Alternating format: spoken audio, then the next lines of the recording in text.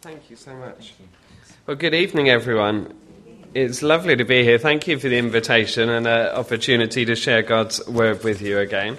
Great forward planning, actually, by the way, girls, to have your onesie on ready before church. I think that's a tremendous idea. I might get myself a preaching onesie, and then I'd be all ready for bed when I got home, wouldn't I? And just hot chocolate and straight to bed. It'd be ideal. So I'll see what I can find. May surprise you all another time. Let's just... Oh, no, before we come, let me just introduce what I'm going to speak about before we read it together. Some of our words make a big difference. Most don't. Most is chatter and things, but sometimes something we say can have a big impact, or something that's said to us, like the time someone says, "I'm pleased to tell you you've passed your driving test," or "Will you marry me?" And whether you say yes or no, just one word can make a big difference to life. A lot of words just pass by in a day. I don't know how many we speak in a day. There's been various studies that range from like 7,000 on average to 20,000 on average. All of the studies seem to vary quite a lot, apart from one fact, which, I'm sorry, this is what the surveys say. It's not my opinion, that always women... quite a lot more words in a day than men, but that's just how it happens to be. So, I'm not passing any comment on that. Just a little story. In 1863, two armies clashed. Let's see if this one's going to work. Oh, it's not. No, is it? Oh yeah, there we go. Is that me or you, Kevin, doing that? Oh, that's you. Okay, all right. We'll just nod. Okay. Two armies clashed, and in the coming week or so, over 50,000 men died. The fact that they all came from the same country and were killed fighting each other made it even worse. Gettysburg ran with the blood of Union and Confederate soldiers, bodies built up faster than they could be buried. After such a horror, when peace had sort of come to the land, a ceremony was held, and they looked for someone who could speak at such an event, and found a man called Edward Everett, who was America's sort of greatest orator of his day. Lots of people would be present at Gettysburg that day to hear the address that he would give, and he didn't disappoint. He spoke to them for 1 hour and 57 minutes. Don't worry. And they listened. He was brilliant intellectually, but as one person on the day said, he left everyone as cold as ice. Out of politeness, somebody else was asked to speak, not really known for his great speeches. His name was Abraham Lincoln. And Lincoln spoke words that we call today the Gettysburg Address. 272 words. Took him 3 minutes. And what he said in those words has gone down in history and had a lot to do with shaping the country that America became, founding really the Declaration of Independence as their founding document, setting up that all men were created equal and they would strive for human decency and democracy in their country. Surprising what you can say in such a short amount of time with so few words. Jesus, too, was a master at speaking and saying so much in so few words. He was able, often if you read some of his stories, he says so little. And yet the words that he says are timed and with such authority that they change lives and history. Think of the Lord's Prayer. We've had it mentioned by Jenny tonight. Just a few words. And how many times have they been repeated and thought about and preached on and written about? Think of the Sermon on the Mount even, a little bit longer, but it's still not many words. Or the parable of the prodigal son, or his discourse at the Last Supper, or even his cries from the cross, just 7 little utterances that have meant so much to so many people. Well, at the end of his time on earth, he would speak. And when translated into English, in my Bible at least, which is the NIV I'm reading from tonight, is 61 words. and they have affected the course of human history. The instructions he left to his disciple, the mission his followers were to embark upon until the end of the age. But as you look at the mission, and this is what struck me as new to my mind the other day when I read it, it isn't just about the mission, but actually in giving him the mission, in giving his followers their mission, he also gives an incredible description of Christianity and what it is all about. So we're going to read them together, and we're going to think of them actually in terms of clearing up some of the myths that sometimes we have in our minds about what it means to be a follower of Jesus. So if you'd like to follow, we're in Matthew 28, and we're going to read from verse 16. And for the sake of precision, it's 61 words. Well, it's a little more because there's a description actually at the beginning. Verse 16. Then the 11 disciples went to Galilee, to the mountain where Jesus had told them to go. And when they saw him, they worshipped him, but some doubted. Then Jesus came to them and said, okay, here we go. All authority in heaven and on earth has been given to me. Therefore, go and make disciples of all nations, baptizing them in the name of the Father and of the Son and of the Holy Spirit, and teaching them to obey everything I have commanded you. And surely I am with you always, to the very end of the age. There we go. Not many words, was it? Didn't take long to read. But what incredible descriptive powers of the Christian life are there. What incredible authority those words are spoken with. So let's have a little look through them. And first up we have, all authority in heaven and on earth has been given to me. And the little myth that I just put underneath that one, if we click again, is this: Jesus is not a door-to-door salesman. What do I mean by that? Certainly not so you don't get the wrong idea that we should never knock on a door if that's what God has led us to, in a way to share the gospel. What I'm trying to say is this: Jesus is not in charge of a social club that's trying to recruit members. He doesn't turn up trying to sell a product, competing in the marketplace with what he has to offer. He stands unequaled. He has no peers, no one to compare to him. His authority is absolute.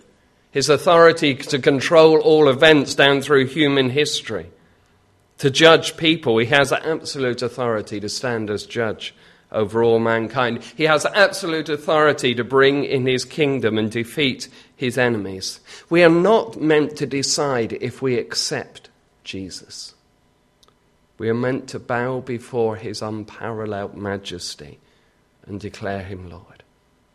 And sometimes when I hear the way that Jesus is offered and people have the chance to accept him, like they are choosing a cleaning product in Asda or Tesco or other supermarkets are available. Do you know what I mean? The way that he is offered to us, like it's something we can stand and choose whether we accept him or not. And I'm not trying to say we don't have a choice, but read those words. All authority in heaven and on earth has been given to me. He has no peers, no equals, no rivals. He stands unparalleled over all of human history, over all of creation in heaven, on earth, and under the earth. And we come before him, and the very best we can do is bow before him and realize he is the Lord of all. That's who Jesus is.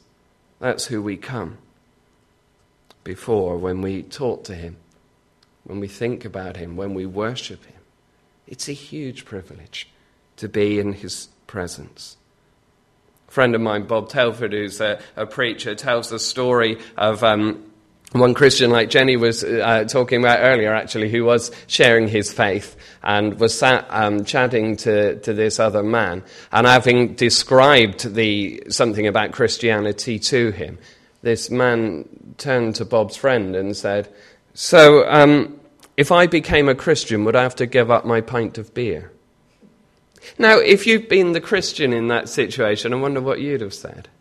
Would you have started explaining Christians' attitudes towards alcohol? Or what the guy said was really good. He said, are you seriously comparing Jesus Christ to a pint of beer? He stands in absolute authority.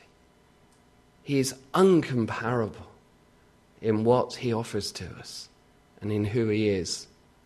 And as we bring him to people, we're not trying to compare him to other things that other people or religions or society may give to him. He is everything, and he should be everything to us. But Jesus went on with his words, and secondly he said this, therefore go and make disciples of all nations.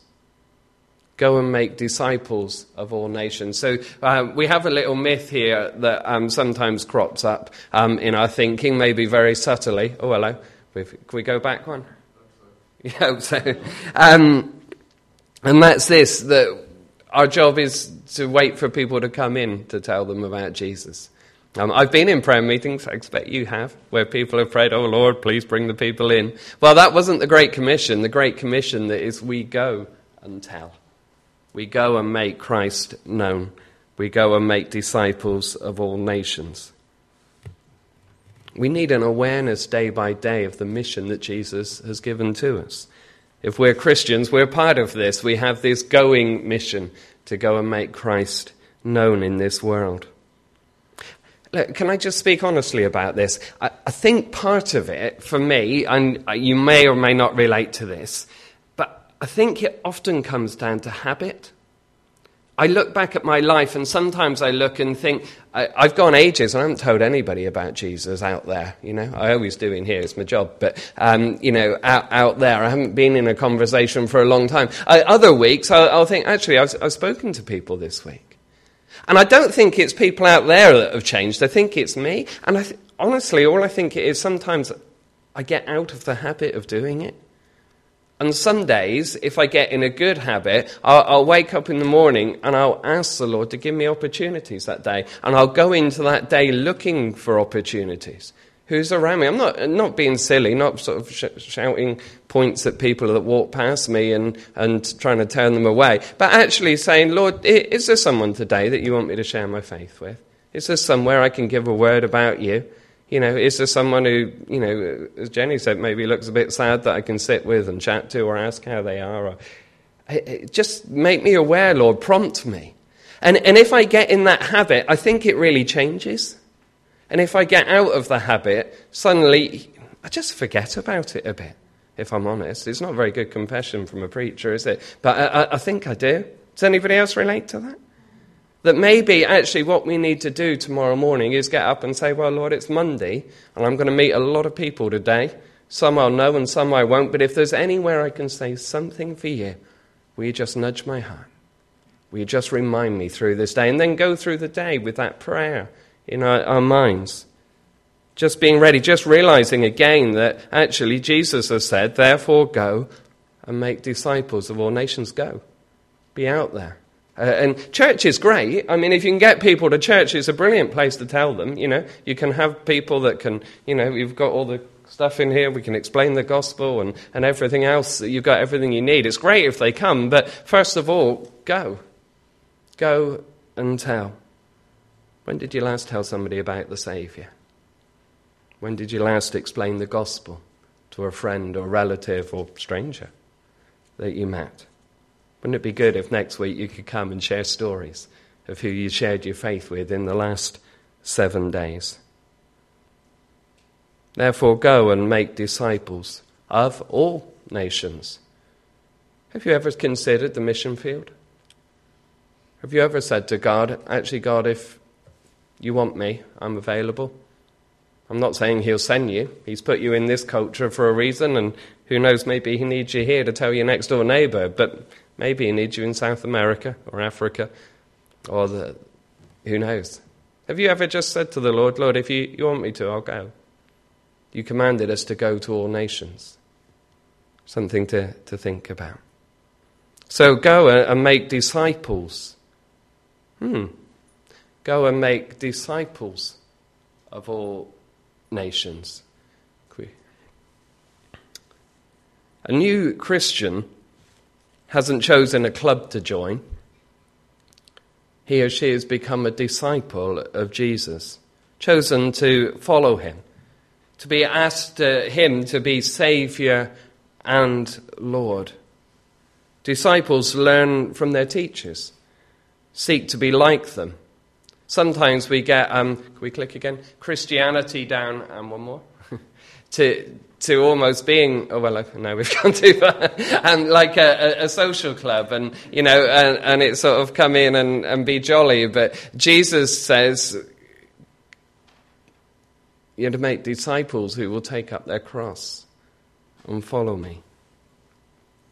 Sometimes, again, we have Christianity and it's almost down to sort of a little prayer, and we ask Jesus to take our sins away, give us a home in heaven, and then head back to our lives. But Jesus says, deny yourself, take up your cross, and follow me. Daily walk after me. Do the things that I do. Be concerned about the things I'm concerned about. Become like me. Be ready to do as I ask you to do. I always find John chapter 6 very interesting. Jesus at that time was very popular. He had big crowds of people used to follow him. They loved the stories. They loved the miracles. They loved the arguments that sometimes happen between Jesus and the teachers of the law. And Jesus would sometimes be followed by thousands of people. But one day he gave this teaching which the people thought was quite hard. And at that moment, a lot of them said, I don't actually like this now, I'm going home. And they turned and walked away. And Jesus didn't run after them and say, hang on, come back, let me talk to you about this, we'll just sort it all out. Don't take it the wrong way. He didn't say that at all. What would you do? I wonder what your elders here would do if you all started walking out the door because you didn't like the teaching. Think they'd run after you or let you go? Well, Jesus let them go. He let them go. And then, in fact, he turned to his most loyal followers and said, are you going as well? And I love what Peter said in that moment. I love what Peter said. He shrugged, I think he did, and said, to whom shall we go? In other words, Peter had no plan B for his life. It was all about Jesus. He was a disciple of Jesus. He made mistakes, yes, we all do, but he was going to follow Jesus come what may, and he didn't have a plan B. Have you got a plan B for your life? Or are you a disciple of Jesus? You've thrown everything after him. You're following him come what may. Christianity was never meant to be like a social club where we turn up and just enjoy it all. Jesus said, deny yourself, take up your cross, follow me, come what may. And if you don't like it, dig in. Keep going. Persevere. Never give up. Jesus commands us to go and make disciples. To make disciples, people who will follow him. And fourthly, to baptize them in the name of the Father and of the Son and of the Holy Spirit. Which, I don't know if this is a myth or not, but I know sometimes when I talk to people, the idea of baptism, especially as adults being baptized, sort of familiar. Often, I was talking about it in school to some kids the other day, and they immediately think of christening babies and getting them wet and stuff. The idea of an adult actually being baptized is quite strange. So, but it's not some weird initiation ceremony that we've dreamt up. Baptism is done in obedience to Jesus, because he commands us to be baptized. It's done because we want to show outwardly what's happened to us inwardly, the change that no one can see. And also because it follows the pattern that Jesus set for us of death, burial, and resurrection. One more click. And that actually highlights some other myths. The cross is not a pretty symbol that we wear on jewellery, first and foremost. And the grave of Jesus is not his final resting place, marked with beautiful flowers. And his resurrection is not a fairy tale. The cross of Jesus was a brutal killing machine that ended his life. The grave held his corpse from the Friday until the Sunday morning, and then it wasn't needed anymore. And his resurrection is a better established fact of history than loads of completely unchallenged things that have happened that we or have been documented and we read about and quite happily accept. When Jesus spoke to a guy called Nicodemus as to what it meant to be a Christian, he spoke of new birth.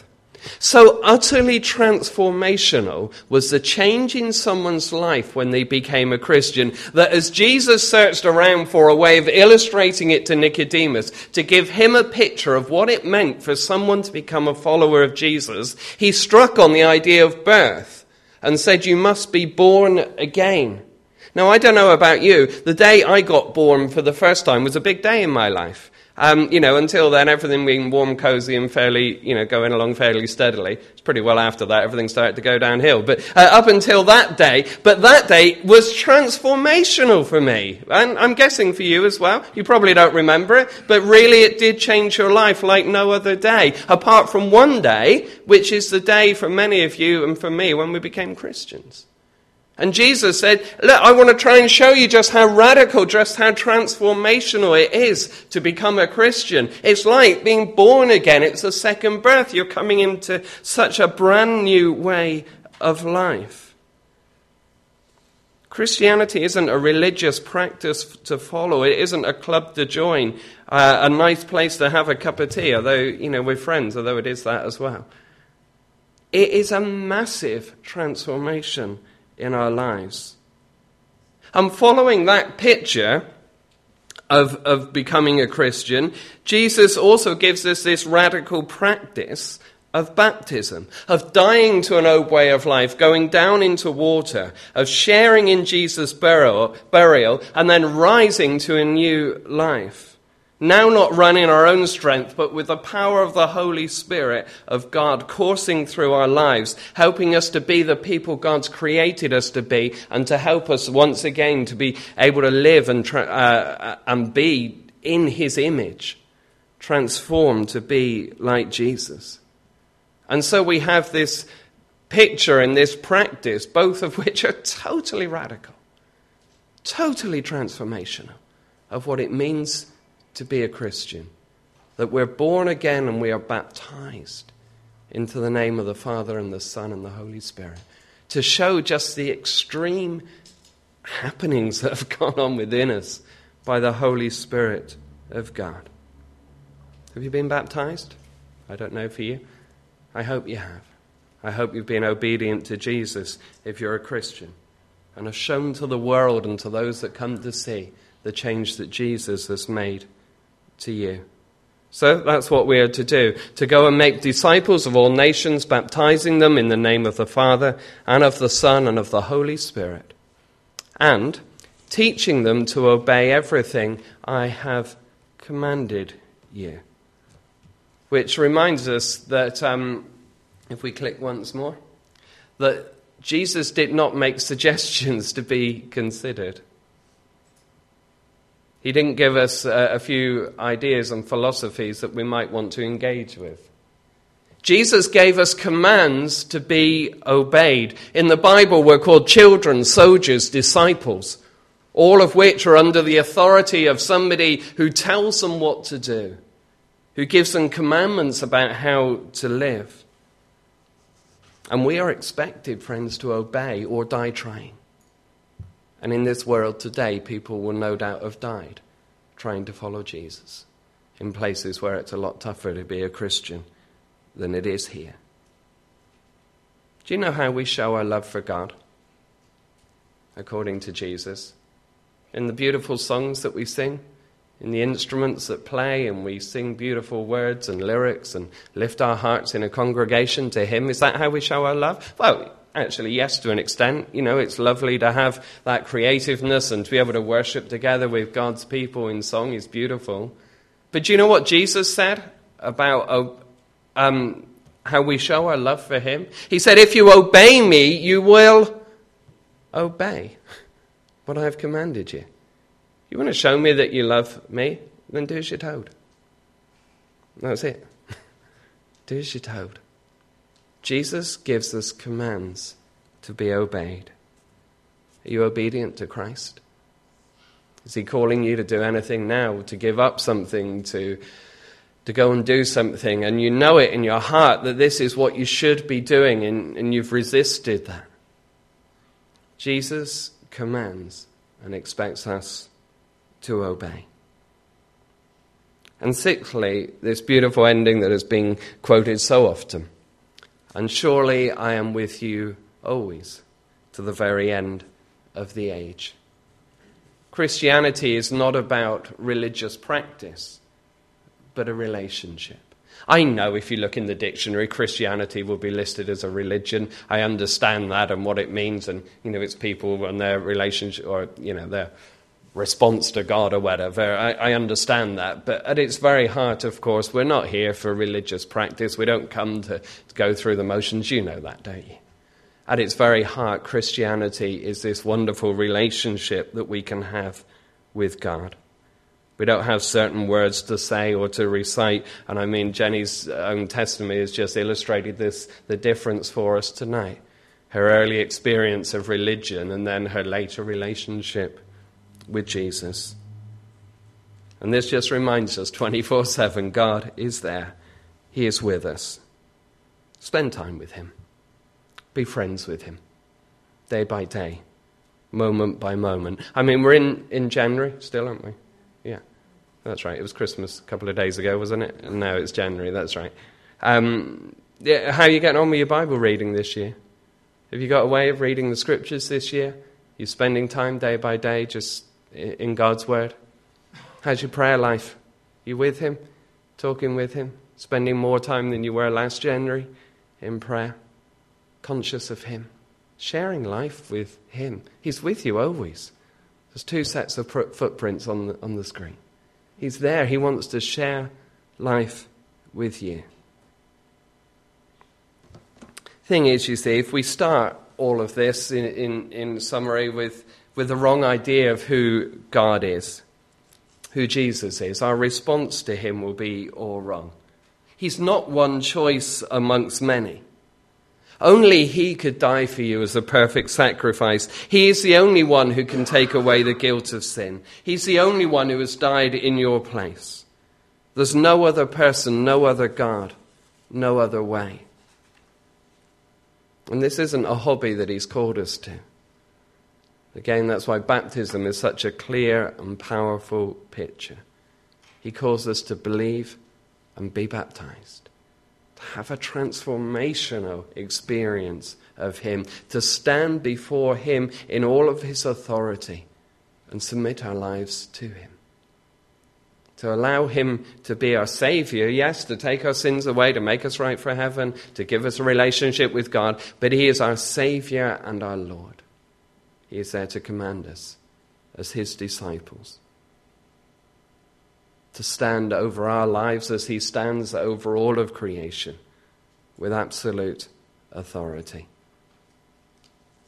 See, frankly, I couldn't be bothered to try and build the membership of a club to keep the numbers up so that the singing's good and the offering, helps balance the books. But to tell people about the King of Kings, to share a message which transforms lives and changes the eternal destiny of those who believe, well, that's something worth doing, isn't it?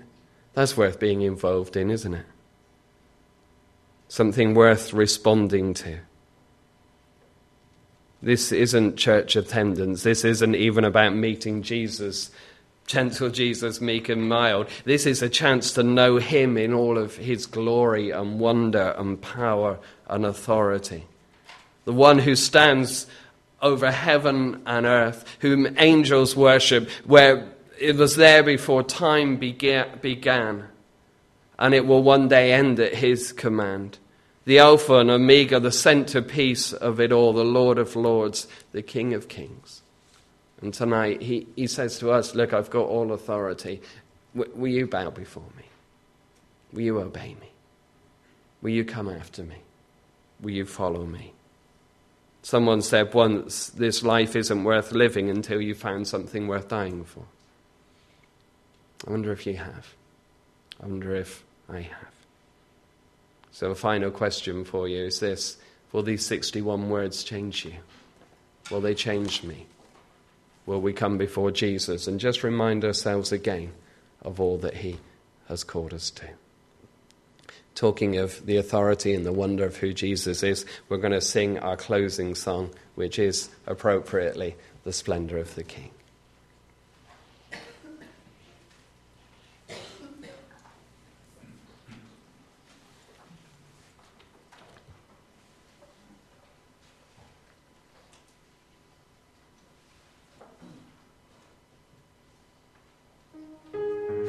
We'll stand and sing, and then we'll just pray at the end to close our service.